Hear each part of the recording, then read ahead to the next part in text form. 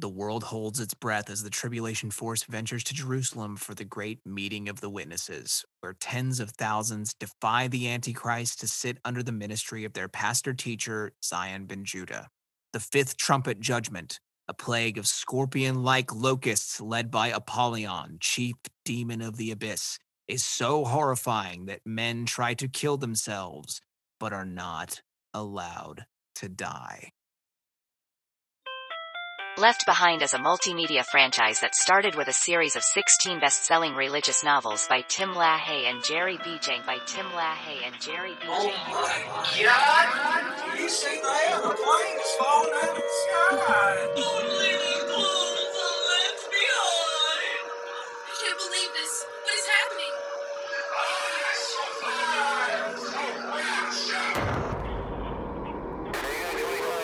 The future has come to pass.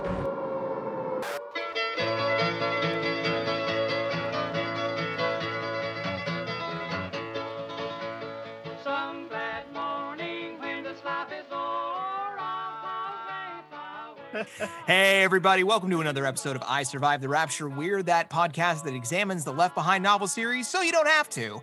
I'm your lapsed evangelical Shane Bazell. And I'm your ecumenical fanboy, Gavin Russell. Okay, we're here. It's time. Gavin, it's time. Welcome to the weirdness. Time to release the destroyer. It's time to unleash the destroyer. I command judgment on you. All right, we are starting out with part 1 for Apollyon, the Destroyer is Unleashed. So this is book 5. If I had to think back to my first time reading these back in middle school, this is a book that has very distinct memories for me. It holds a very special place in my heart. I remember being in middle school, playing Star Fox Adventures on GameCube, all the while also building Bionicles, and listening to this book on CD that we had gotten from the library. And this one being the one that really hit me with, wow, this is weird. And I've been promising it and I've been teasing it. And Gavin, to you off mic, I've been setting it up. Let's go ahead and say, at least for this first part, how did this hit you, at least starting off? Did it live up to the hype? I hate to disappoint you, but it didn't live up quite to the monolithic hype that you've been putting Okay, it that's on our for a show. couple- Remember to like, follow, and subscribe, and join the community on Facebook and Twitter. But no, while because I've gotten through a full read of this book, and I can see, okay, there's some moments in here that I've been waiting for since the beginning, and there are a few parts in here that do live up to the hype. However, for just as much of the good stuff that there's like some absolutely abysmal parts. Like my first go through of this first third, I'm like, oh no, this kind of sucks a little bit. But at the same time, it's, like I said, got some great moments. This is where the weird starts really coming in. But then also to contrast, you have something that you should probably never put in a book coming up in this section that just Left Behind gets the most graphic it has so far in just the of I ways. think I know what you're talking about specifically, and I want you to point it out when we get there, but I'm pretty sure I know what you're talking about. So let's go ahead and dive in. You ready? All right, let's go. So we get another prologue, as has become tradition at this point, and it's basically just wrapping up the end of Soul Harvest. If you are binging these episodes and you just got done with Soul Harvest and you skipped our off the record episode, as people are wont to do, so go back and listen to the off the record if you haven't yet. Oh, yeah. But if you're binging these and you're jumping straight in from Soul Harvest, you've heard this part of the prologue already. It's just the ending of Soul Harvest. We find out about how Ray needs to go over Amanda's files, and he really doesn't want to because he doesn't want to confirm that she might have been a traitor. We get that terrible line again, wife or witch, he had to know. Yeah. You want to go ahead and get that off your chest now, buddy? Okay, so I've had problems with Amanda White since she was first introduced, as all of you may know, but Soul Harvest presented me with a possible redemption of the worst introduction ever. And it was just like, okay, Amanda White might be a double agent. She might be evil. She might be working for Carpathia. No, she's clean as a whistle. She's like, she's still the picture perfect, oh, I met your wife at church character that we got in Tribulation Force. And like all of that setup in Soul Harvest of that inner monologue that Rayford had is for nothing. I am mad. Like that was like the biggest like lump of nothing that they could focus on for an entire book, just for it to be lol, oops, no, she's not evil, have fun. That's not even really a spoiler because you're going to hear about that in less than an hour. But the whole Amanda White subplot, apart from just making Ray more of a sad boy, is a big old nothing burger. Yeah, and like that was something I was genuinely like engaged with, because that would have added like a whole bunch more stakes. It would have added to the whole like I'm thing. so sorry. I'm sorry I strung you along, dude. I couldn't spoil it. I know, but like that was like the one thing that I was looking forward to, somewhat of like some continuity where like Bruce Barnes was like, remember, like you might not even be able to trust me in like a few months or like years. And now like that kind of that connection that I was getting there, like, oh man, like Rayford's wife, like you can't even trust her. Nope, just out the window. And there goes that theory where like where Carpathia was gonna bring her back to life and like she was gonna do some like dark witch stuff, but you didn't really get it with Hattie, and now you're not getting it with Amanda, but you will get your black magic eventually. I promise it will get there. And when it does, I just want to hear what you think. You know what? That's the only thing I'm banking on now. Like after Amanda's going to heaven.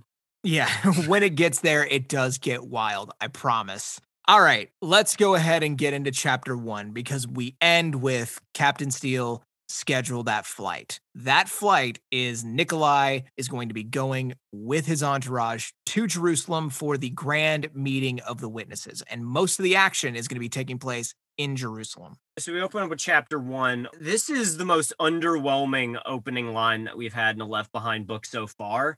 It's just Rayford Steele worried about Mac McCullum's silence in the cockpit of Global Community 1 during the short flight from New Babylon to Tel Aviv. And why I don't like that is kind of because we've talked about how they may have been trying to take the Stanley approach of every Left Behind book is someone's first Left Behind book.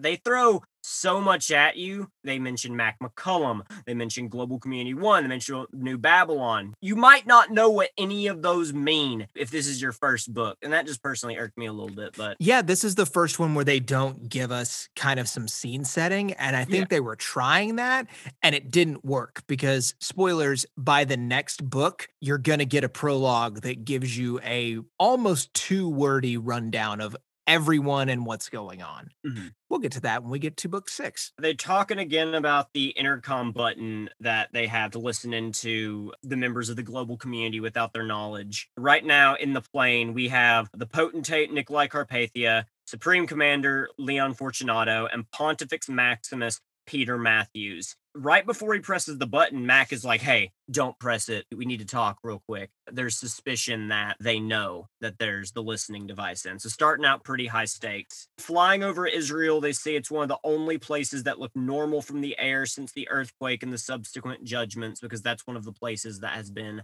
saved from any ruin by Eli and Moisha. Carpathia had used the results of the most recent trumpet judgments to postpone the Israel conference twice before, but now it's for sure going on. Because Zion threw down the gauntlet and said, we're doing this with or without you. Yeah.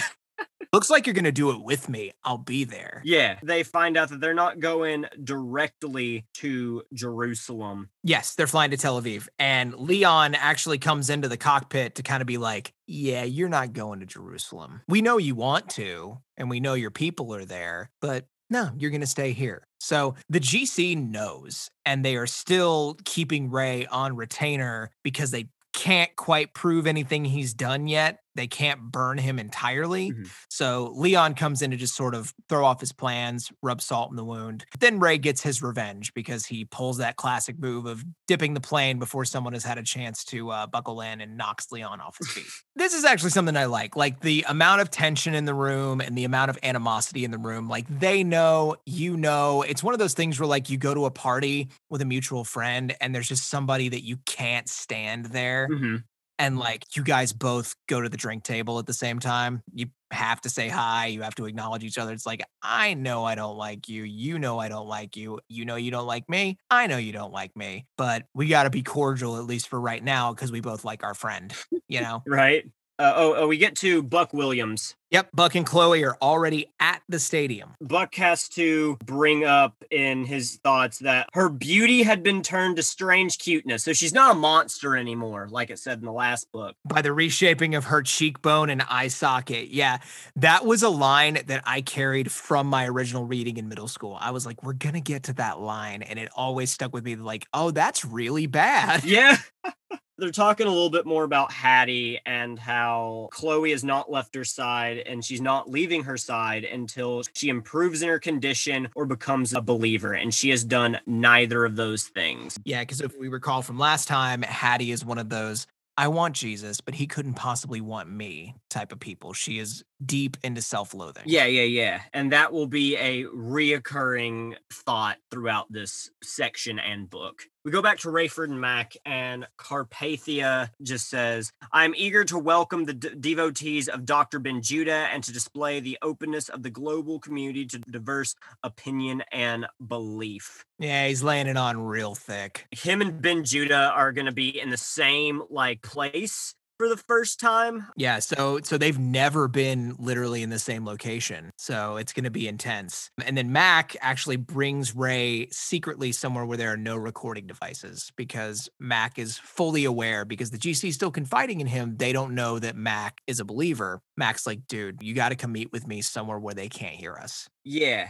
Back to Buck, Ken, Chloe, and Zion. We find out that they took a private Gulfstream jet to Israel. So remember all that money that got thrown around in like the first 3 books, and then we sort of swerved away from that during Soul Harvest? They still got it. Let's just get oh yeah, Gulfstream. Dude. And this on top of some other stuff that happens in this book, like the money is not an obstacle thing is back. Oh yeah, I know. So, but that's not going to have to happen for another part or 2. But Buck has made the decision to choose to show up in public with Ben Judah, but that comes at a price because now he is for sure coming out in the open, working with the Tribulation Force, and that's going to get him fired from Global Community Weekly, and he's going to lose his salary. But as we just say, that's not going to matter because they have infinite money still somehow.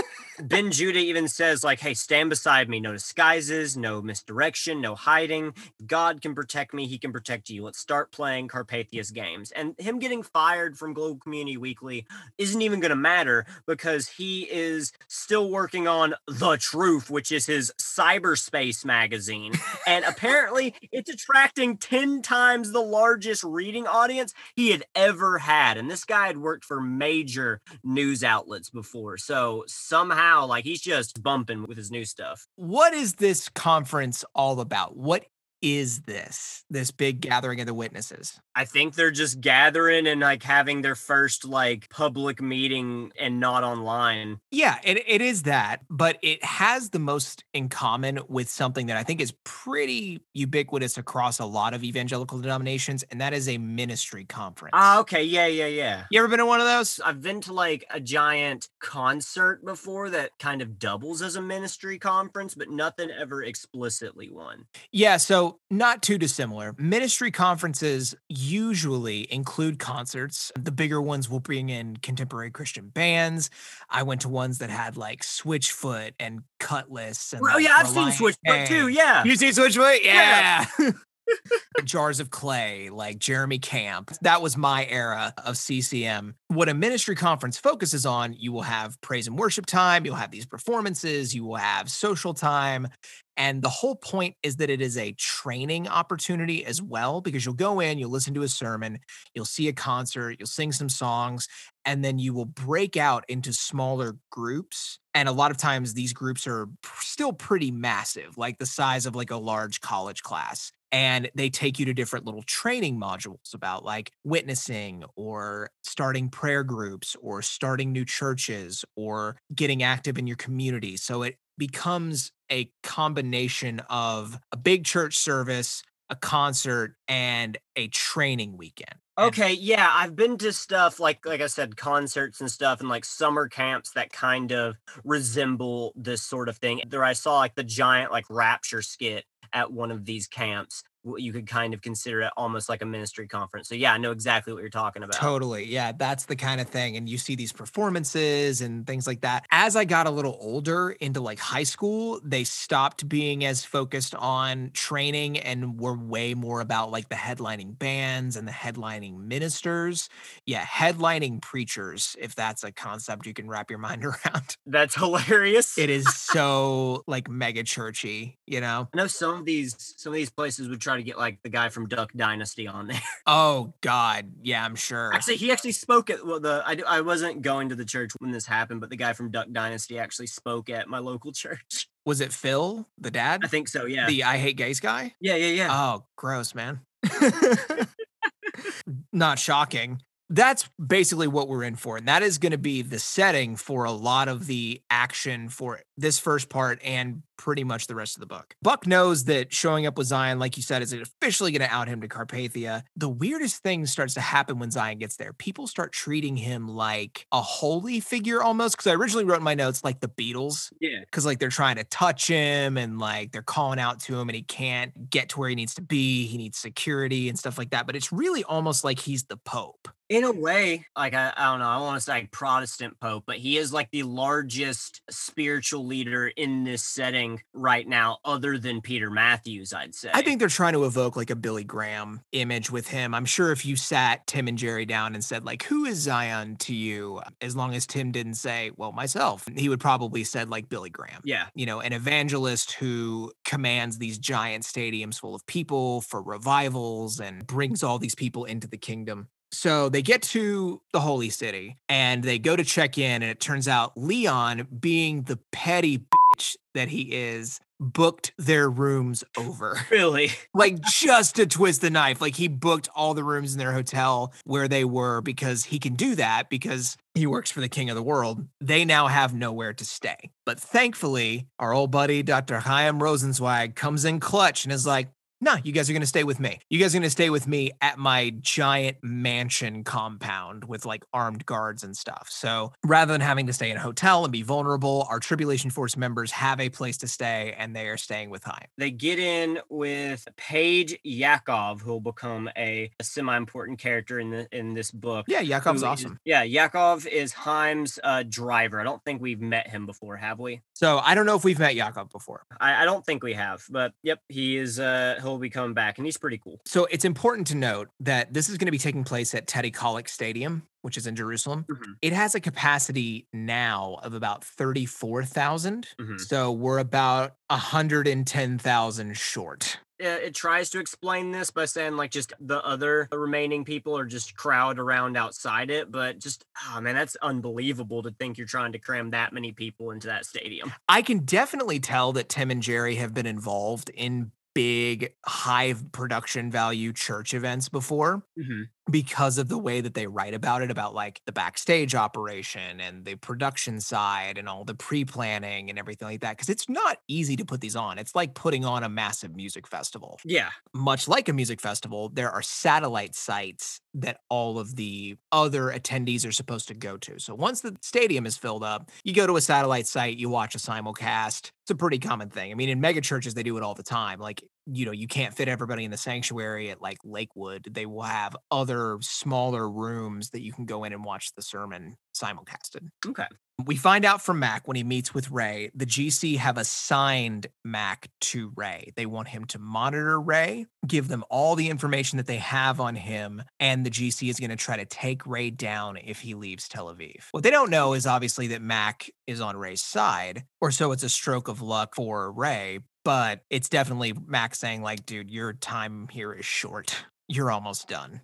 Mac mentions that he has some little handheld electronic organizers that David has ordered like half a dozen of. Mentions that you can access the internet, send and receive messages, and use them as phones, you name it. So essentially, they've now gotten full smartphones, but they're calling them little handheld electronic advisor. Was that like a big thing? You remember then? Palm Pilots? No. You don't remember Palm Pilots. Okay, so Palm Pilot was like a little handheld thing and it had a stylus. Think of those like Kindle e-reader type screens. Yes. Yeah, and you would write yeah. on them. You could send email. You could do all these other things. Some of them, I think, could make phone calls. So that's the idea behind these things, which again... okay, I've seen Ashen's video about this. Okay, yeah. They are updating the technology to make it easier on the characters. And by doing that, they're just designing tech that would become commonplace later, which is kind of neat. Like I keep saying this, they have the worldwide cell network that's solar powered. We now have smartphones.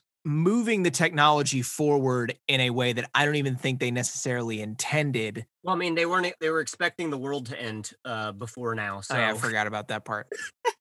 So speaking of David's one to watch. He is going to become a more major character starting in the next book. He and Mac are both still trusted by the GC. David is going to be another mole for the Tribulation Force inside the GC. And with that, we cut back to Zion and Buck. They decide that they are going to go meet with Eli and Moisha. They're going to kind of get one last sort of like pep talk from Eli and Moisha in their very Eli and Moisha fashion. They make an arrangement with Ken for Ken to take Ray back to the States so that he's safe and so that he can talk to Hattie personally about Amanda so he can learn the truth. Gotcha. And they come up upon the three witnesses. Chloe has never met them before, so she's super stoked. They caution, these are heavenly beings with their own agenda. They may communicate with us, they may not. We approach them with great caution. So they approached the wrought iron fence where they're usually hanging out at around the Wailing Wall. No one had seen them sleep in a bit. Threats on their lives have kind of stopped mostly because everyone's worried of getting got by fire breath. Yeah, at this point, it's weird. It's getting on 3.5 years that these guys have been out there. And so they're just kind of becoming part of the furniture. Yeah. No sooner have they showed up to see Eli and Moisha than somebody decides he's going to come crash the party. Yeah, Nikolai Carpathia busts in right as they rehash that, hey, you don't even have to understand their language to understand them. He jumps in and someone yells, Carpathia, it's the potentate, and everyone starts clearing the way. But right as he kind of strolls in, Eli and Moisha spring to life. Moisha specifically yells out in a loud voice, woe unto the enemy of the Most High God. And the witnesses, as soon as Nikolai gets near them, they start speaking in a very hushed tones. And only Carpathia and Buck can hear what the witnesses are saying to them. And one of them is, a sword shall pierce your head, and you shall surely die. Come on, man. Easy with the spoilers. Yeah, sorry to spoil book 12 of Left Behind, but... Oh, is it book 12? But I guess We'll see. Oh, man. But like, okay, he swaggers up, like he rocks up to this fence, no fear, gets right up on these guys, which he has been fantasizing about their death for so long. And when they start calling him the enemy of God, this dude turns around and says, I'm hardly the enemy of God. In fact, many say I am the Most High God. The balls on this dude. Yeah, dude, like he is just tempting fate right now, and I'm kind of living for it. All right, so I want you to pull up a Bible verse for me if you can. All right, hold on. It's be every time. We need to pull up Revelation 13:3. All right, Revelation 13. And I saw a beast rising out of the sea, with 10 horns and 7 heads, and 10 diadems on its horns, and blasphemous names on its heads. And the beast that I saw was like a leopard. Its feet were like a bear's, and its mouth like a lion's mouth. And to it the dragon gave his power and his throne and great authority. One of the heads seemed to have a mortal wound, but its mortal wound was healed. And the whole earth marveled as they followed the beast. And they worshipped the dragon, for he had given his authority to the beast. And they worshipped the beast, saying, who is like the beast, and who can fight against it? This is actually where that line, a sword shall pierce your head and you shall surely die, is referencing. They're not quoting direct scripture there. They are speaking prophecy. Yeah. In Tim LaHaye's interpretation, the beast out of the sea is the Antichrist. So there's a lot of symbolism here, and I'm about to nerd out over it a little bit. The beast comes out of the sea. Specifically, the sea or the ocean is a place that the Spirit of God moved over during the process of creation. or rather when the sea was divided, the Spirit of God moved over the face of the waters. So he is defiling the place where God's Spirit moves. It is a chimera of a beast. It is like leopard and lion and all these other things, and it has horns and it has crowns on it. It's a weird perversion of creation that is also animals from different corners of the earth, at least as far as the writer of Revelation would have considered to be corners of the earth. It is exotic animals. So Nikolai being of ambiguous national descent, which you find out in some of the prequels, and they've kind of made references to it a couple of times in the series. And then it has a mortal wound in one of its heads. That is where Tim LaHaye is taking the assassination portion of it at the 3.5 years. Then the dragon gives its power to the beast, the dragon being Satan. You know, Satan being depicted as a dragon goes forward through medieval Christianity, like the story of St. George and the dragon. The Satan being depicted as a dragon thing is actually something that I ran into growing up in church. We had people who would give things like Mulan the side eye because of the presence of a dragon. So anything that was dragon stuff. Mushu is the mark of the beast. Yeah, it's Eddie Murphy, man, the whole time. Dragon Tales. Pete's Dragon, Blue Eyes White Dragon, Chinese New Year Dragon, doesn't matter. Anything that's a dragon, you got to be like, I don't know about that. Smaug the Dragon. I mean, that kind of checks with how Dialga was demonized when I was growing up. Yep. You know what? I remember my parents not ever having a problem with Smaug the Dragon. Like, they're like, oh, Hobbit, it's cool. Oh, really? But remember that Tolkien gets a pass because he was a Christian. Yeah. Anything Tolkien-esque. So the magic is fine. The dragons are fine. All that stuff is fine because Tolkien was a Christian. Same with C.S. Lewis. So any of the Narnia stuff gets a pass. Harry Potter, though, that's Satan. Get out of the way. Yeah, my folks originally were like, on Harry Potter. I remember my dad being like, just read Lord of the Rings. It's probably better. I don't think we really need another series for you to become obsessed with. You're already real into Lord of the Rings. Interesting. My parents never came down on the Satan thing for Harry Potter, weirdly enough. And they've since kind of started to like it. And now I got to tell them that it's a problematic. I remember telling my mom that right after she kind of really liked Harry Potter. And then I was like, well, some stuff came out about the lady who wrote that. And she was like, well, that's disappointing. Why can't she be nice to people? Right? That's my mom. I love her to death. So yeah, Nikolai warns the witnesses not to attend the gathering. He's like, you guys better not show up. And they're like, we go where we want. You have no power here. And then we cap off the chapter. And I know we're spending a lot of time on chapter 1. I promise this is going to pick up the pace. There's just a lot of fun stuff in here. For the first time, Eli and Moishe say, he or she who has ears, let them hear. And originally I heard that this time and was like, oh, that's kind of neat. The books are moving in a little bit more of a progressive direction. Nope, it's not that. It's not a progressive step. They're saying it because Chloe is in the audience and they want her to hear it too. Chapter 2. So Rey gets away with Ken pretty much scot-free. And they kind of get to know each other on the way back. Yeah, they start bringing up each other about their past. Basically, gives them a rundown of how he was the father-in-law to Buck. He missed Bruce Barnes, who was the big spiritual god after the rapture. And, he's really latching on to Ken because he actually has a friend who he can talk to and confide in. So yeah, poor Mac is sitting over there like, oh, I thought I was your friend. I thought we looked at marks on each other. I thought we were tight, bro. I showed you my mark. Please respond. Oh, no. Ken does a lot of talking, as he is wont to do during this section, and he says, the only member of the Force without a specialty is your daughter.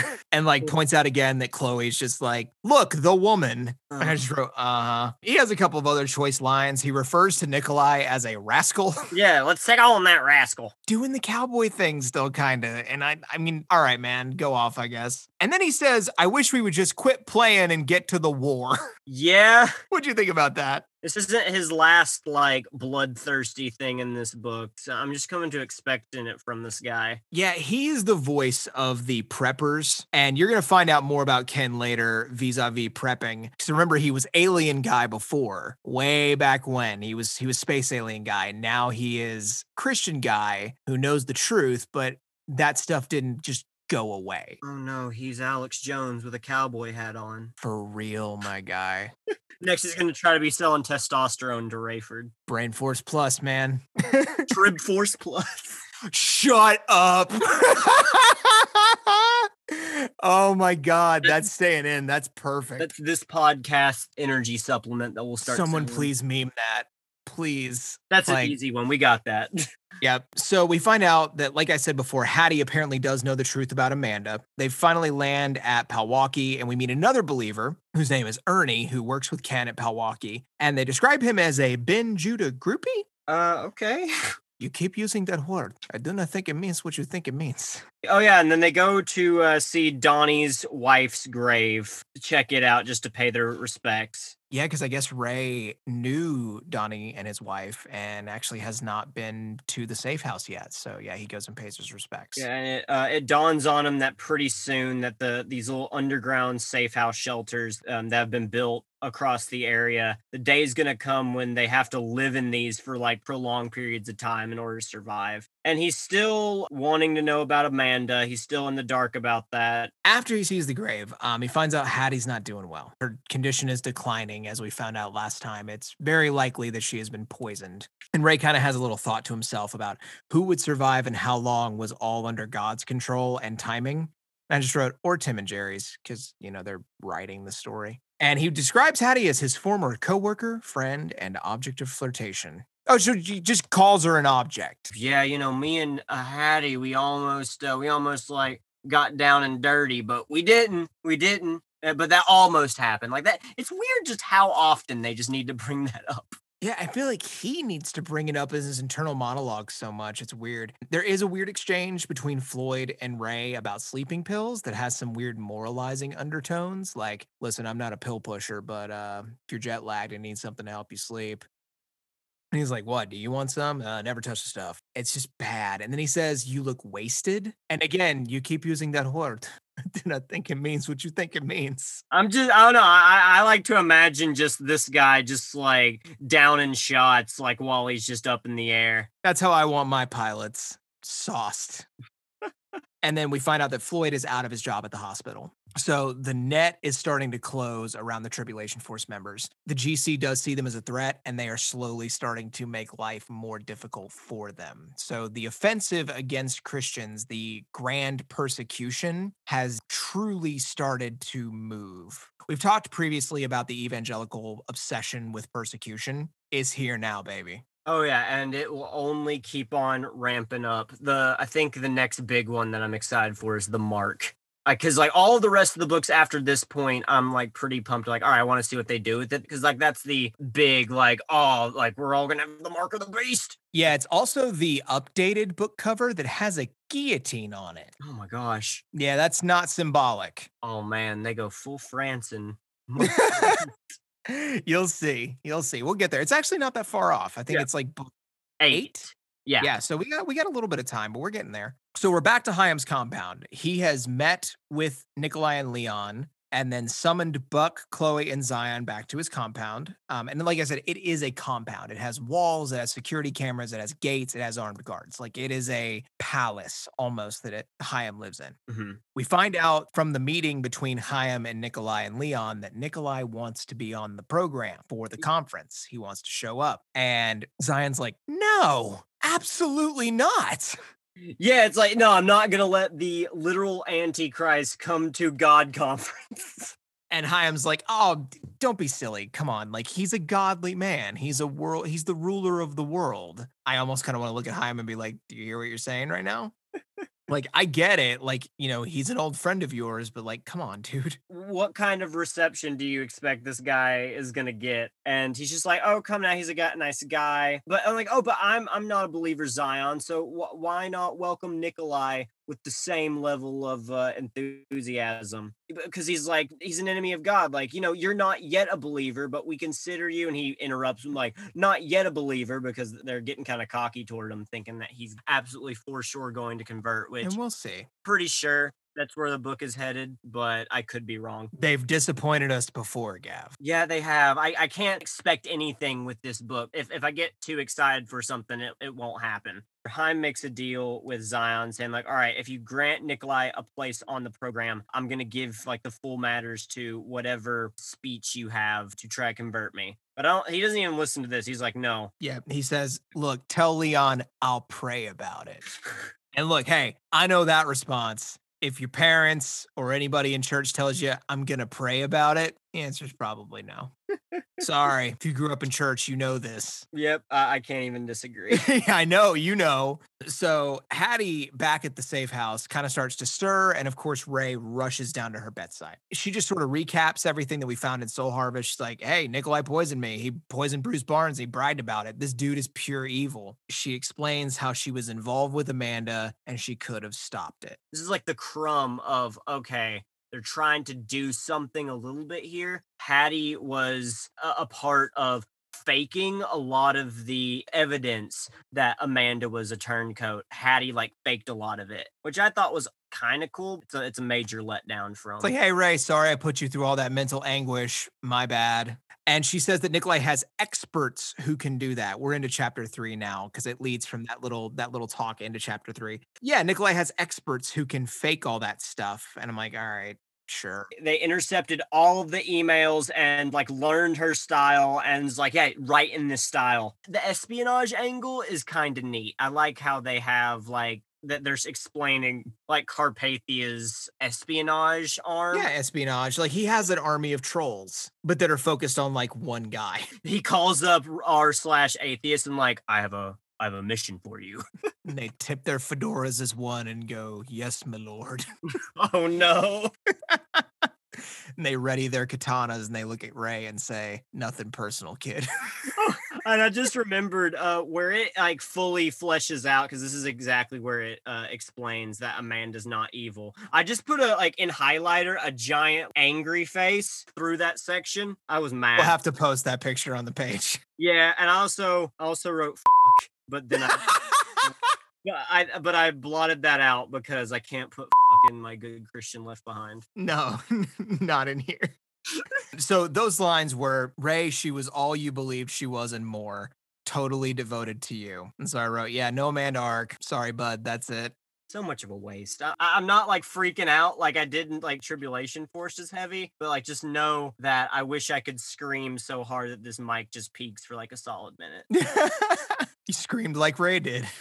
I found it interesting that right after, in his internal monologue, Ray just goes, well, he never questioned the genuineness of Amanda's devotion to God. And I was like, yes, you did. You just spent an entire book doing that, my dude. You did that the whole book, my guy. What are you talking about? What do you mean? It never happened. It didn't happen. Forget all that. And then Hattie goes on to claim that she has done worse than Bruce and Amanda. She was party to the Bruce death, part of the Amanda cover up, and somehow worse. So we're going to have to keep listening. So we get back to Haim's estate, and Zion Ben Judah has a plan. He's like, you know what? Nikolai can show up if he wants to, but I'm not going to acknowledge him. I'm not going to recognize him. I'm not going to introduce him if he comes to the platform. If he comes up there, I'm just going to step out of his way and let him talk. But that's all he's getting. It's a power move. Yeah. Chloe asks, or when Eli and Moishe is going to show up, and he's like, oh, I left that to the Lord. They'll show up when they need to show up. Zion's weirdly chill about all this. I guess like it's because, he's the most like in tune with everything of all the characters. So he's just kind of like going in the motions, floating down river, whatever's going to happen. Well, he's very strong in his faith. And I think that that's actually an admirable quality in that he truly does trust God to handle this. Like he's going to do his part. God's going to do the rest. Which, I'll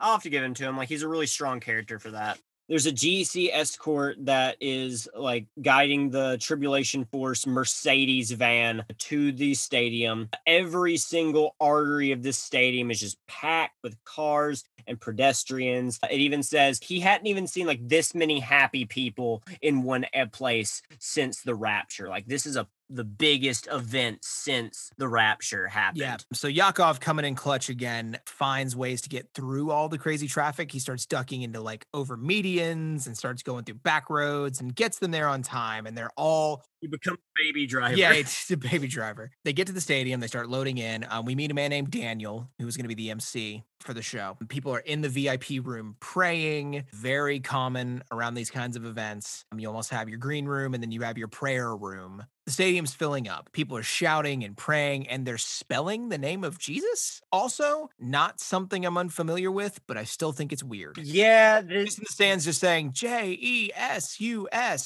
All right. Yeah, I've seen this kind of scenario before where like right before one of those big concerts, like everyone's just like making some noise. All of the youth pastors and leaders for like the individual churches, they're like all hyping up their crowds, like just getting people ready for whatever is about to go down. Yeah, and it's an easy thing, kind of like the stomp stomp clap from We Will Rock You. Hmm. You know what I mean? Like you're just spelling out a 5-letter word. So it kind of gets everybody in the mood. They're all kind of clapping and going along with it. Things start to kick off. There are translators assigned to speak at the edge of the stage because there's all different languages are going to be spoken here. And as soon as Daniel gets up and starts addressing the crowd, all of a sudden everyone starts reacting to everything that he's saying, like they can understand it. They are just ecstatic. Like it takes them a second to figure out what's going on. But once they do, they just send the translators away. They just keep on going at it. They all pray together. After a big pray, everyone yells amen. And then they go into singing Amazing Grace. And dude, the guy who narrates these audiobooks, he has a pretty decent singing Yeah, voice, he's pretty dude. good. Like I wasn't expecting him to actually sing, and the audiobook reader actually sings the song, and it was very sweet. He's a pretty good singer. I wonder if he does any other singing Yeah, stuff. you got that vibrato in there and everything. We find out that the lectern on the top, because this really stuck with me, is just a simple wood lectern that Zion's going to preach from. Events like this are not that humble. Like in real life, like it's like acrylic and it has laser etched crosses and stuff in it. Like just go watch any mid to high budget televangelist or something. You're going to see those crazy lecterns. And this gets into something that I wanted to talk about briefly. I've said it in some other episodes, but it's something that I really want to hammer home here. Evangelicals believe themselves to be the fulfillment of Judaism. I heard the phrase adopted Jews a lot when I was a kid. Yeah. Now, being an adopted Jew can mean other things within the context of actual Judaism. I'm going to get this wrong, but I've heard that like you're not a Jew, you marry into a Jewish family, you'd be considered an adopted Jew. Maybe you don't necessarily convert. I'm probably wrong about that, but I have heard it thrown around in non-Christian context, but that's kind of the deal. And that's also why a lot of evangelicals will make their own pilgrimages to Jerusalem and to the rest of Israel. It's a thing. And so to have these 144,000 Jewish folks at this conference all training to be Christian evangelists, it's doing something for people for whom this is their worldview in almost kind of a fanboy way. Did you catch that? Yeah, I kind of saw that because, like, you're talking about how, like, a lot of Christians just believe like they are the successor and like fulfillment of Judaism. This kind of just like you're kind of milking that strand like really, really hard in this section. I have a personal story. Oh, go for it. Guy that I'm friends with on Facebook from my old church days had posted something funny about, I think it was about how Easter and a lot of pagan holidays, got adopted by Christianity, things like that, kind of poking fun, just saying like, hey, you celebrate Easter, remember you're celebrating a pagan holiday. And this guy who I don't know, I'm not a Facebook comment guy. Like I typically don't read them, nor do I interact with them, but it happened to pop up on my feed and I thought it was so funny. Dude is apparently major evangelical, like big right-wing guy, swung into the comments with an essay Oh no. and just wanted to tell my buddy all pagan rituals are just a satanic twisting of original Hebrew rituals, citation needed, that came as a result of the fall of man at the Tower of Babel, citation needed. That reminds me of whenever I would bring up that there was religions like that existed before Christianity and Judaism, and I was just met with like the young Earth theory, and like, no, there can't be any religions before them because like this is when the Earth was made. Those guys are a special class of nerd. Yeah, Like, there's Christian people that like I'm cool with, and especially if you're listening, I love you. But then there are also people who are like the young Earth, borderline flat Earth, Garden of Eden, Noah's Ark people who like will try to sit and give you a lecture at any party you're at about how that stuff is all scientifically justified. Those guys are a trip. They are so fun to talk to. If you are one of those people, I also love you, but for different reasons. I mean, that kind of ties into the school that I can't remember if it was Tim or Jerry. Their school got basically turned to an academy for that after they left. The Institute for Creation Research. Yeah, It's all those guys. And those guys wrote a lot of the curriculum that I had studied when I was in Christian school and then later when I was homeschooled. And it was thankfully when I switched over to public school, it was the year that I was taking entry level biology. And they were like, oh, by the way, church kid who has never been exposed to evolutionary theory, here's why it's not the devil. really. They kind of sat you down and like. In a way, I Like- had a wonderful biology teacher that year who herself was a Christian, very sweet lady, who I brought that concern to her as a church kid. And I was like, hey, I'm a Christian. I was taught that this was evil. And she was like, well, listen, I understand, but you also need to understand that there's nothing in the Bible that specifically says that this is not the case. A lot of this stuff is metaphorical. And she kind of went down the list with me. And that was something that I took back to my parents. And they were like, no, she's pretty much right. Oh, Yeah. Huh. That was a thing that I had sort of absorbed from evangelicalism around me. Again, it wasn't really something that I got at home, but I had a very nice teacher who decided to take time out of her day to sort of set me straight and show me the value of understanding science. That's nice of her. I like that. Yeah. We get a couple of high notes from Zion. We talks about the triune God, meaning the Trinity, Father, Son, and Holy Ghost, and a mountaintop experience. A mountaintop experience is kind of that emotional high that you get, almost like a concert when you're at a thing with a bunch of believers. We've talked about that in previous episodes. Yeah. On a small scale, but that. this is like uber mountaintop for everybody there. He basically has to stop asking the crowd. He has to ask the crowd to stop cheering for literally everything. Yeah, because they just are going ham. Like, whenever he says a few words, they're like, yeah, dude, like, keep on. Just like over and over and over. But he's so smooth with it. He's like, look, all of this is great, but we're going to be here all night. So we get a few key verses here. We hear about Isaiah 9:6. You want to throw that one in there? Yep. For unto us a child is born, and unto us a son is given, and the government will be upon his shoulder, and his name will be called Wonderful, Counselor, Mighty God, Everlasting Father, Prince of Peace. That verse probably comes up around Christmas time for a lot of you guys, if you're, around church people. We hear that if we do not praise God, the very stones will cry out his name. And that is Luke 19, verse 40. And then we hear Book of John, chapter 14, verse 6. And this is probably, other than 3:16, one of the most iconic verses. Jesus answered, I am the way and the truth and the life. No one comes to the Father except through me. Yeah, we talked about the Romans road in some previous episodes.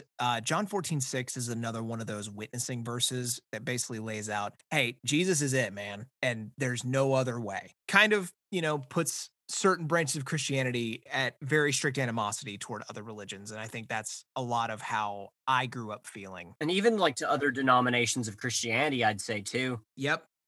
He says our message is to the desperate, the sick, the terrified, and the bound. I just wrote, sorry if your message is to only those people are vulnerable and going to be more likely to receive your message. So he performs the sermon. He's talking about the great multitude, which we've talked about out of Revelation previously. Lots of scripture. It's kind of a LaHaye trick, which I've also mentioned. LaHaye will just sprinkle in cherry-picked verses to support his point, which I think is something that probably a lot of people do. But that's really what Zion is doing here, again, being a mouthpiece for LaHaye. Things take a turn when he gets to John 3:16. So, for God so loved the world, he gave his only begotten son that... Everyone welcome Nikolai Carpathia. There is a helicopter that comes over the stadium and like it descends beside the stage. My man knows how to make an entrance. Like Tony Stark in Iron Man 2. Like you might as well be playing AC/DC. And I like how he literally is interrupting the most iconic Bible verse. Like, sorry, I hate to interrupt your Bible here, but the Antichrist got to come in here. Wow! Like, dude, that's so cool.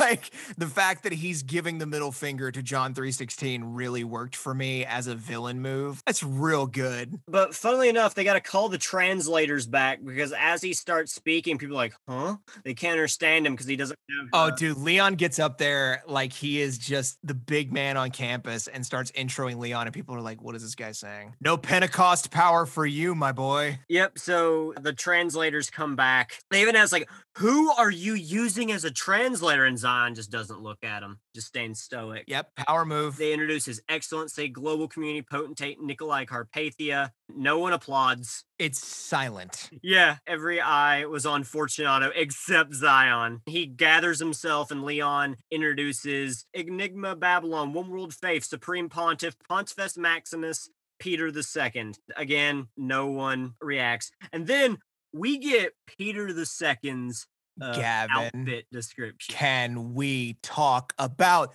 this outfit? Yep, let's give him the runway here. Can you read from the scripture for me Yes, real quick? I can. The exact quote. Buck watched agape as Peter II lifted his hands to the crowd and turned slowly in a circle as if to include everyone in his pompous and pious greeting.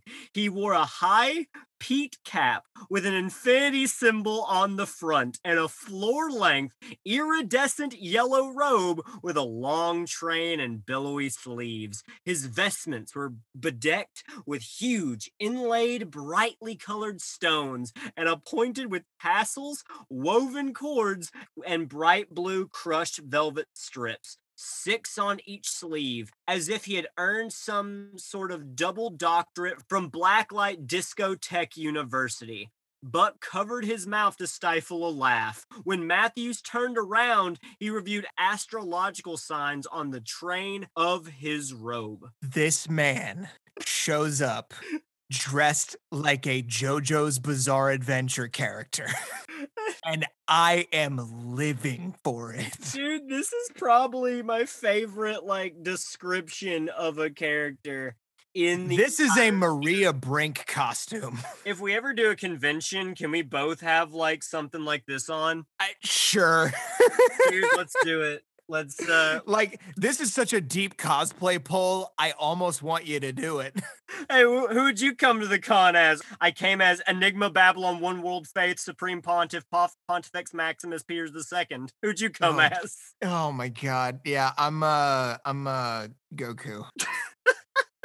It's not true. I'm never gonna cosplay Goku. I feel like I need to go home and change. Okay, we gotta talk about this for a second. Okay. The zodiac signs is just the most new age baiting. Yeah. Because we talk about like fear baiting a lot. And I usually will say like the thing that they're afraid of, followed by the word baiting, in case any of you guys didn't know what I was talking about. Fear baiting, specifically with like any sort of new age spirituality, anything like that. That is why, for some inexplicable reason, he's covered in zodiac signs. This is a thing specifically from like the 80s and the 90s, like Satanic Panic into some of this other stuff. There is another author that once we finish the Tim and Jerry canon, we may hit. It's an author named Frank Peretti, who wrote a series about spiritual warfare that involves a lot of new age mystic characters as the bad guys. Oh my gosh. Trucking with literal demons. It is nuts, and we may end up talking about it. I'm here for it. That sounds like another journey in itself. There's 2 of them that I know of. It was This Present Darkness and Piercing the Darkness were the 2 books that I read. And around the same time I read these. So yeah, literal demon fighting. And in fact, Apollyon, the name of this book, I'm gonna go off on a tangent real quick. Okay. This one always stuck out to me. One, because the subtitle is super fucking cool. Destroyer is Unleashed is a badass title. And 2, because the word Apollyon actually comes up in other Christian fiction, specifically a book called Pilgrim's Progress. You've heard me mention it before. Yep. It's written in early modern English by a guy named John Bunyan. It is impossible to read. However, there have been a lot of interpretations of it. I've said before, it's an allegory. It's a lot like a Christian video game, like a quest where a guy goes from living in sin to making it to heaven, and it's all played out like a fantasy story. At one point, he fights a demon named Apollyon, and he fights him using like the sword of the spirit and the shield of faith and the helmet of salvation, the full armor of God and stuff. And I knew that story at the time, and then I recognized that name from an interpretation of Pilgrim's Progress that I had read as like a kid's version. And at the time, that was the closest thing to demon fights I could get, because I remember watching an old like VHS animated version of it, like from like the 70s. Oh, whoa. And it was a cool demon fight. I had not yet found Toonami and Yu Yu Hakusho where I could watch way better demon fights. Yeah, that's what I latched on to Apollyon. So when I saw that one like in the Christian bookstore and stuff as a kid, I was like, oh, I gotta read that one. Maybe that's why I was so into it, was because of the demon stuff. Yeah, I think so. I think that would have pulled me in if I knew that was like later in the series. Yeah, I was super here for it. So yeah, that's another reason why I'm way into this book. God, what an entrance that Peter makes. Puts both his hands up and says, "The blessings of the universal Father and Mother and animal deities that guide us along our path to a true spirituality in the spirit of harmony and ecumenism." Sorry, Gavin. No ecumenism for you, buddy, or you're the bad guy. We should, in the second half of the series, we should do our art again as us as villains, and I call Matthews If You Want Carpathia. I do look pretty good in a suit. Engage just that description. Have fun. Oh, he did such a great job on our originals. He did. So anyway, Nikolai finally takes the lectern. No one claps, no one stands. Just the most cold reception that the Golden Boy has ever received. Buck steps out. He's not even going to listen to Nikolai talk. He's like, I'm going to go check on Yakov. He heads to the car. Mac gives him a call. Turns out Mac's the one flying the chopper. He's like, man, you got to hear what they're saying in here. They are cussing you guys out. They were so ready to be done with you. Like, they are ready to come in and just up your whole party. And then that brings us into chapter 4. Because Rayford knows that the global community brass was away from New Babylon. He emails David Hasid real quick at the underground shelter. And he's just like, things are pretty quiet now with Abbott and Costello away. Such a dated reference. He's just like, aren't you a bit too young for that reference? And he's like, you know what? They're my favorites, especially now that they're ruling the world. Haha, what's up? Dude, remember what I said earlier about how the good old days media is fine to like? Yeah. Yeah, so Abbott and Costello is totally okay. Because I literally was just like, man, that's an old reference.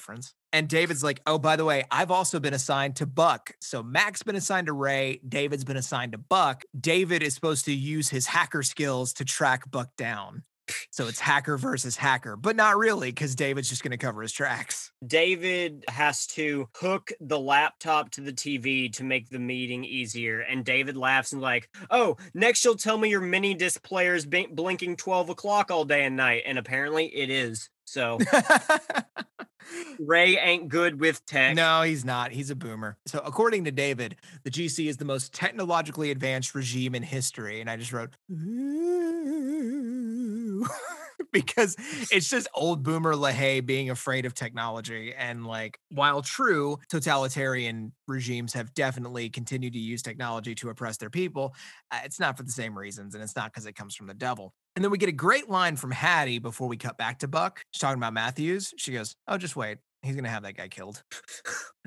Yep. He's going to have Matthews murdered. Just you watch. So as Buck emerges from the stadium, Carpathia's eloquence reverberates. Yeah, he still got it. And so, my beloved friends, is no requirement that your sect align itself with the one world faith for you to remain citizens of the global community. Within reasonable limits, there's room for dissent and alternative approaches, but consider with me for a moment the advantages and privileges and benefits that have resulted from uniting of every nation into a global village. And he goes on and just says everything that he's done for the global community. And he's not wrong. That's something that I'll always give him credit to. I mean, he has kind of made things a bit better. And like, yeah, he's killed some people, but like omelets and eggs, come on.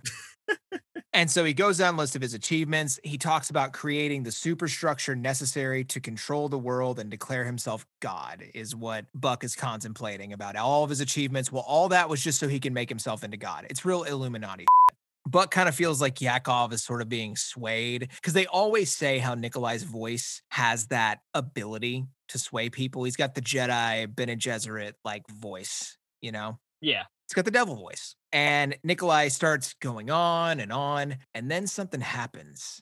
For the first time that we've ever heard him, Nikolai stumbles. Yeah, his voice starts getting really, really raspy. Yep. And he starts like clearing his throat real hard. And he's just like, sorry, I need some water, dude. And someone gives him a fresh bottle of water, ice cold, to the stage. When he drank it, he just starts gagging and spitting, and when he spits the water out, it is just blood. Nice. Yeah, and then like he starts just He loses his cool. freaking out and like yelling at anybody, like threatening to shoot some people dead where they stand. Specifically Zion, because as soon as he says that, enter the witnesses. They just appear behind him. Yeah, without the need of amplification, everyone within a block of the place can just hear Eli, Moisha in their usual barefoot, shoulder to shoulder, sackcloth boys. Woe unto you who had threatened the chosen vessel of the Most High God. Carpathia throws the water bottle down, and as soon as he throws it down, clean water just splashes out of it. Yeah, it's a real Moses Exodus moment. Mm-hmm. Have you guys seen Prince of Egypt when he's standing in the bloody Nile River that he just turned to blood, but the water around him is clear? Yeah. Yeah, it's very much like that. Yeah, he's freaking out. And then they speak with a voice like the Greybeards from Skyrim. Like you imagine like the shock waves of their voice are like battering against Nikolai. They don't describe it like that, but that's how I choose to see it. We're writing a better book here. So the bottle of water in Buck's pocket goes frigid because the witnesses say those who serve the Lord drink and be refreshed. All the water that is in the 144,000 or anyone who's present that's a believer's hands goes cold and they're able to drink it and they feel refreshed. Yeah. He tries to hand some of it to Yakov, who is not a believer, who tries to drink it, blood. And as soon as Buck picks it up, it turns ice cold again and back to water. And Yakov, at the sight of this, falls to his knees. And he's like, oh God, I'm no better than Carpathia. I want to be a child of God. I want to be a sealed one. And Buck's standing there, I'm like, hey, buddy, if you want that, that's what you'll get. And Yakov just lowers his face to the pavement, just sobbing and like, I believe, picks up a bottle again. It's cold to the touch, and he drinks it and feels refreshed. We got another one, boys. And then Buck takes his face in his hands and goes, Yakov, you have the mark on your forehead. He starts ecstatically just jumping around like, I feel brand new. I'm brand new. Hurry, let's go look at each other's marks now. Reminds me of church when I was little. Got people pew jumping now. At last, Zion, who has been silent for the whole episode, watches Nikolai slink away in shame onto his helicopter that takes off. And as soon as the sound dissipates, Zion, like an absolute boss, says that whosoever believeth in him shall not perish but have eternal life. Like, doesn't even miss a beat, picks up right where he left off and finishes his sermon. Yep. Back to the safe house. Hattie is declining rapidly. Again, another one of the big setup moments that everything that really happened in Soul Harvest gets just like snapped away in this first third, because all of the moralizing on whether or not Hattie should carry this pregnancy to term or not is completely thrown out the window in the most gruesome and uncomfortable scenes that we have seen in Left Behind before. Is this it, Gav? Yeah. Is this your moment? This is it. So why don't you talk about this bit? Okay. Hattie emits just a piercing scream, and we probably want to put a content warning on All right, this. let's back up. Content warning before this one. It's really graphic. There is some depictions of a miscarriage, and I know that can be a trigger point for people. They don't pull any punches, and in fact, I think that they pump up stuff that really doesn't need to be pumped up. Like Gav said, this is just, don't put this in your book. So if you want to catch up again, we'll try to get through this in about 2 or 3 minutes, and then you guys can come back in. Yeah, okay, so Hattie lets out a piercing scream. She starts freaking out because she's worried that she lost her baby. She even says at some point, like, please, I'm only staying alive for my baby. Some interaction with the doctor happens where they get a believer doctor in. Now, that believer doctor is an important named character.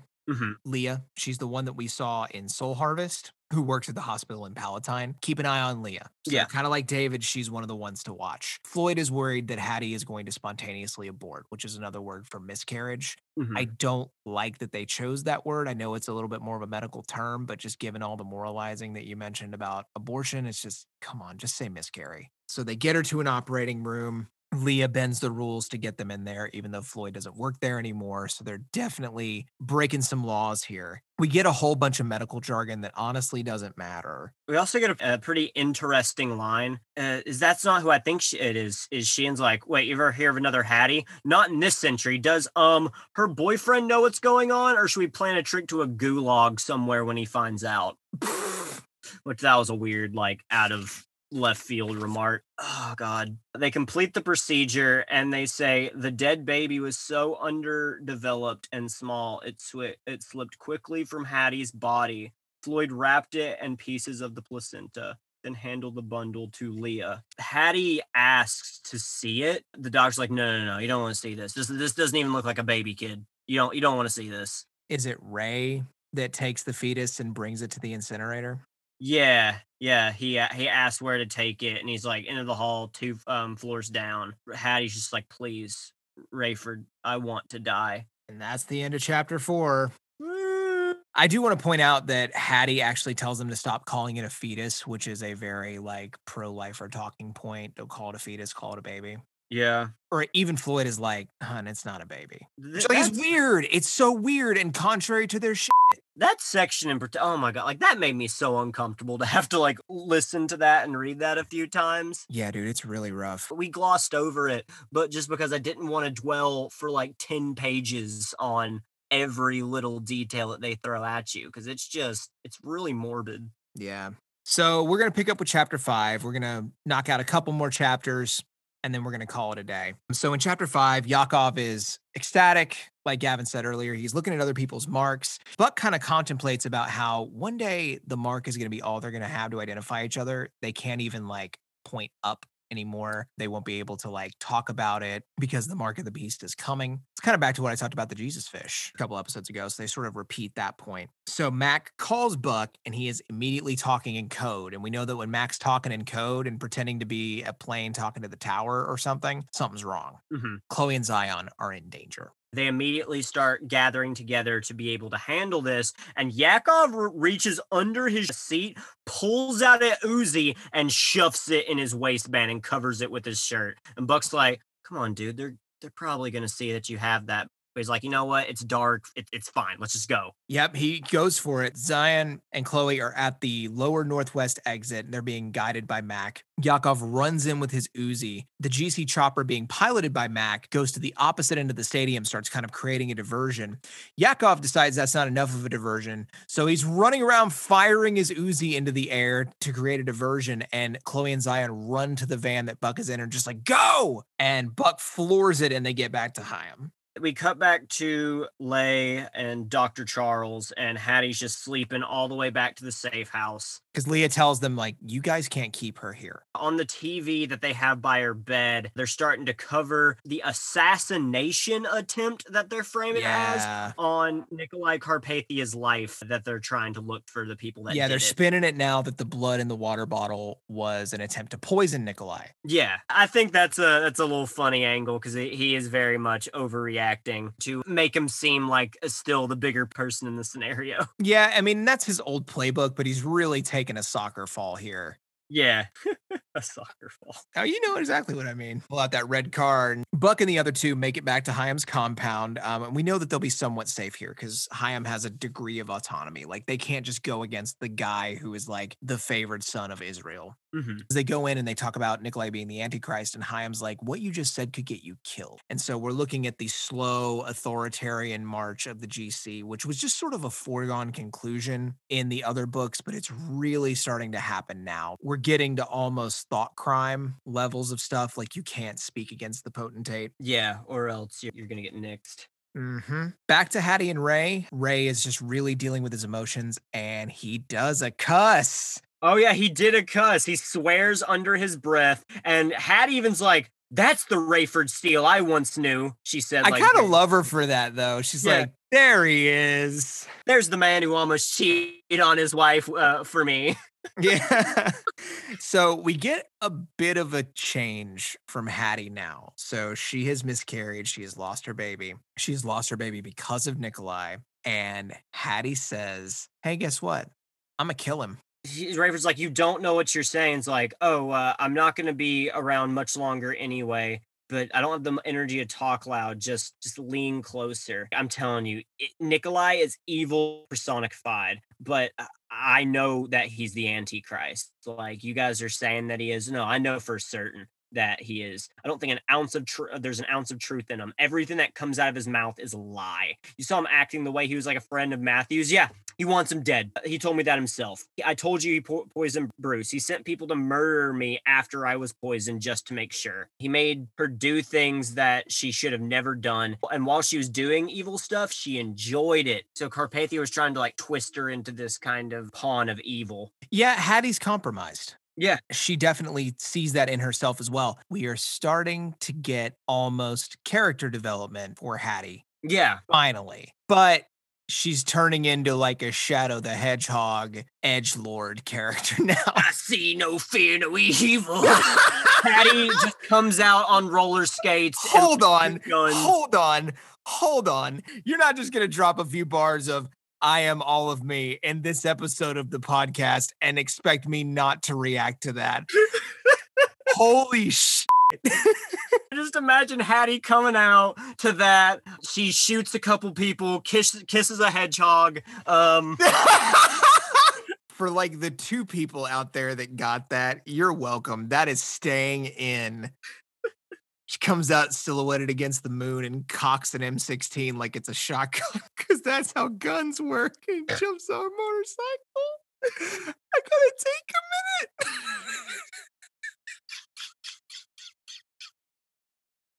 minute. Fuck. I had to break the tension after that. Yeah, that was a palate cleanser, buddy. Oh my God. All right, so back to the story. So yeah, Hattie's edgy now, and then Ray kind of has like a aw moment because he had prayed for the honor of killing Carpathia. And I just like, why? Seriously, why? You know that like he ain't done once you killed him. The only reason why you want to kill him is because you want blood. You want to kill a man. That's why you want this. And I don't like it. I don't like it. It's so dumb. I feel you. And bloodthirsty, if we're going to repeat the things that we've said previously and that other people have said about these books. It's like people want to kill Nikolai. Yeah, sure. But like, you're not supposed to want that as a Christian. I don't care if he is the devil. Even killing the devil is not even your job. Like, that's Jesus's job, bro. I mean, he doesn't even kill him. He just, spoilers. It's not spoilers if you read the book, the big one, the Bible book. Rayford, yeah, he's relieved beyond description to find out that Amanda was all he believed her to be, a loving, trustworthy, loyal wife. They cut back to Buck and Chloe. They have like a kind of cute moment. Well, it's not even kind of cute. It's kind of campy. Yeah, dude, it sucks. Like, hey, you didn't answer your phone. I didn't know if someone had grabbed you, or he's just like, hey, I turned it off when we were being chased. I didn't want to give us away. That reminds me, I never turned it back on. And she's just like, don't worry about it now. Doesn't have to be on now, does it? And then it's like, well, what if someone tries to call? Oh, he can reach me on my phone. Like, okay, where is it? It's in the van. And then they just start making out because no, we'd have no time for phone. No time for love, Dr. Jones. So they also have a little exchange like, hey, I guess we weren't too smart to have a baby, huh? No, you weren't, guys. You weren't. There's literally no reason for you to do this, but you did it. So that was dumb. And they start giving all these reasons why they shouldn't have had a baby. And I'm like, man, for people who don't believe in abortion, you sure have a way of like explaining the reasons why somebody might have an abortion. And then Buck says some more chauvinist stuff like, look, I'm going to get parental in you and start treating you like you don't have a brain. And I'm like, Buck, you're doing that already, buddy. We're actually in chapter 6 now. Yeah, chapter 6 is where we're going to end it. There is a little bit of a funny moment where they're explaining to Chaim what went down. Drawing the gunfire by shooting into the air was Yakov's idea, and Chaim just goes, the what? Poor Chaim, man. Like, he didn't sign up for this. Cyan reassures Chaim that Yakov will be protected because of his ceiling, so that goes back to, if you're one of the 144,000, the GC can't come against you. Yep. And Chaim just gets annoyed because they're all talking about their marks. They're like, see, I got mine and you got yours and he's got his and she's got hers. And Chaim's like, I don't see any of this. You guys are messing with me. This is poppycock. It's arrogant. Yeah, he's like, could you guys just stop, please? I really empathize with Chaim in this room right now. They're being so extra about their Christian stuff, and Chaim's just like, seriously, like your guests in my home, and you're gonna do this right now. Yeah, because from Chaim's POV, they're all just like pointing at each other's like temples, and he's just like, what are you guys doing? Like, Yeah. what is going on? So we finally get an address from Fortunato on the TV. Mm-hmm. We find out that he is looking more dapper, and he gets described as a stocky middle-aged man. I think they've said that before, and I know you have him as your Adam Conover Yeah. in your head, but he's a little bit more middle-aged, a little bit more stocky. He's not an attractive guy overall, but he's starting to emulate Nikolai. Like he's emulating his speech pattern and sort of his turns of phrase and his cadence and everything. So we kind of get an update on the GC party line. It says they're now saying that the judgments were fallouts from energy spikes due to whatever caused the vanishings. Because remember the GC. Yeah, they're back to book 1 speculation, but it's kind of evolved a little bit. Yeah, is that because in book 1 they were like, oh, it's all the combined nuclear radiation caused a random phenomena that made everybody disappear. All the rest of this stuff just fallout from that, which, I mean, I guess whatever. Leon begins to tell the story of his resurrection, and he literally calls Nikolai my deity. Yeah, and he's without further ado, your potentate, and to me, may I say, my deity, His Excellency Nikolai Carpathia. So now they're fully hats off with, hey, Carpathia's probably a god. And as we're reaching toward the middle of chapter 6 and about to end the show, Nikolai goes in on Christians. And I am so here for this because he is starting to call out all of the inconsistencies that I have called out for the entire show about the way Christianity has been portrayed. So thank you, Nick. Thank you, buddy. I'm right there with you. He says, this is not Christianity. This is not the Christianity that I know, the tolerant, loving religion. This is a cult. It's a cult of former Jews, fundamentalists, and megalomaniacs. So people who just want power for power's sake. Ben Judah is using a feel-good doctrine with an us versus them mentality that will lead to war. And I'm like, yeah, that's exactly what they're doing. Tim and Jerry are holding it up like that's a good thing. Yeah. I've noticed that's kind of like their big trait is they'll just take like the biggest argument on the other side and get like a villain to say it and go, see, it's bad. It's like them calling themselves deplorables. Yeah. To go back to 2016, it is, I know you are, but what am I? Like, Ugh. it is such baby brain 8th grader logic. Yeah. We made the bad guy say it, therefore it must either not be true or it's actually a good thing if the bad guy says it. Nikolai continues to say, like, he's trying to be magnanimous, but his hand is being forced. Like, I've tried to be the nice guy. I'm a reasonable man, but you guys have pushed me to my limit. They were rude to me. They're all being controlled by this Ben Judah, and then Ben Judah tried to poison me. He's really getting impassioned. He declares that what Zion has done is high treason, punishable by death, but I am a merciful God King Leonidas. I will allow these meetings to continue, and then Zion will be exiled again at their conclusion. I will not have him killed. I am merciful. And not only that, Eli and Moishe, they are also, for the next 48 hours, they're going to be restricted to the Wailing Wall where they've been for like a few years already. But they're not to leave there for any reason at any time. And when the meetings in the stadium conclude, they must leave the Temple Mount area. And I've ordered that they to be shot on sight. Any global community officer or private citizen is authorized to shoot to kill these guys, which don't think there's going to be any quick takers on that. But it's open season on these boys now. Mm-hmm. As soon as that 48 hours is up, the due time is going to be rapidly approaching.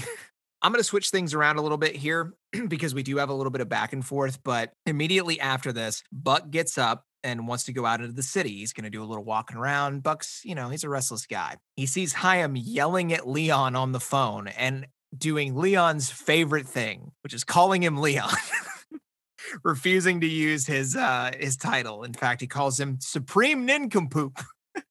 Adorable. And then Leon hangs up on him. We find out that Chaim is starting to turn. Like, he's really getting tired of Leon, and he's starting to lose faith in Nikolai. Mm-hmm. Apparently, Chloe has been labeled a subversive who was guilty of looting during the earthquake. So they're just throwing any charges at the Tribulation Force that'll stick at this point. for the last bit of the chapter, we cut back to Ray. Ray's in the safe house worrying about Hattie, and Floyd meets him on the porch. Yeah. It's a real go out and have a smoke conversation, but of course they're not smoking because they're good Christians. And what does Floyd confess to Ray? He's really passionate about Hattie Durham. Ray's like, well, do you think she's like a lost cause spiritually? You seem to want her to become like a believer pretty intensely. Is that what you're wanting? He's like, no, what I want is to love her. I do love her. I want to hold her and kiss her and tell her. I care for her so much that I've convinced myself I can love her back to health in every way, physically and spiritually. Didn't expect that one, did you? So he's just doing like the anime like fist pine thing. I need an adult. Mark my words, I will get Hattie Durham to love me. Yeah, so weird drop at the end of the chapter that Floyd has full Florence Nightingale over Hattie, which, I mean, all right, like that's not unheard of, but the way that they drop it so suddenly is really weird. He says a couple of other things about her, like, it's clear she's not unattractive, you know, when she was healthy, I'm sure she was a knockout. Don't worry, Tim and Jerry told us plenty about that in the previous books. And Ray just kind of looks at him and he's like, dude, that doesn't make any sense. I think he even clarifies that, did you like lose a wife in the rapture or something? He's like, yeah, I did. Yeah, I'm lonely, man. Sorry. Ray tells him your love makes no sense. And he's like, yeah, I know it doesn't. And it just kind of ends there. It's so weird. Like, why do they keep doing this? They keep trying to lampshade the actions that their characters take. And then rather than like changing their tactics or informing the action that they take, they just go like, yep, makes no sense. Anyway, and that's going to take us out of chapter 6, and we'll pick up next week with chapter 7 and forward. How you feeling, buddy? Like I said, this was about half and half, like stuff I was really here for, and then half stuff that I was like, this is back to some mediocre at best, just absolutely awful at worst stuff. But once we get into later in this book, it'll really start picking up and give us some really great moments. Yeah.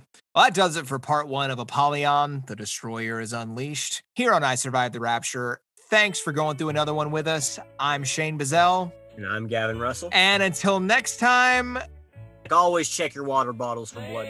Bye. Bye. Okay, that's our show. Please remember to subscribe and review us on Apple Podcasts, Spotify, or wherever you get your podcast. And join the community on Facebook, Twitter, Instagram, all at Rapture Podcasts. You can email us at rapturepod@gmail.com, and we really want to hear from you.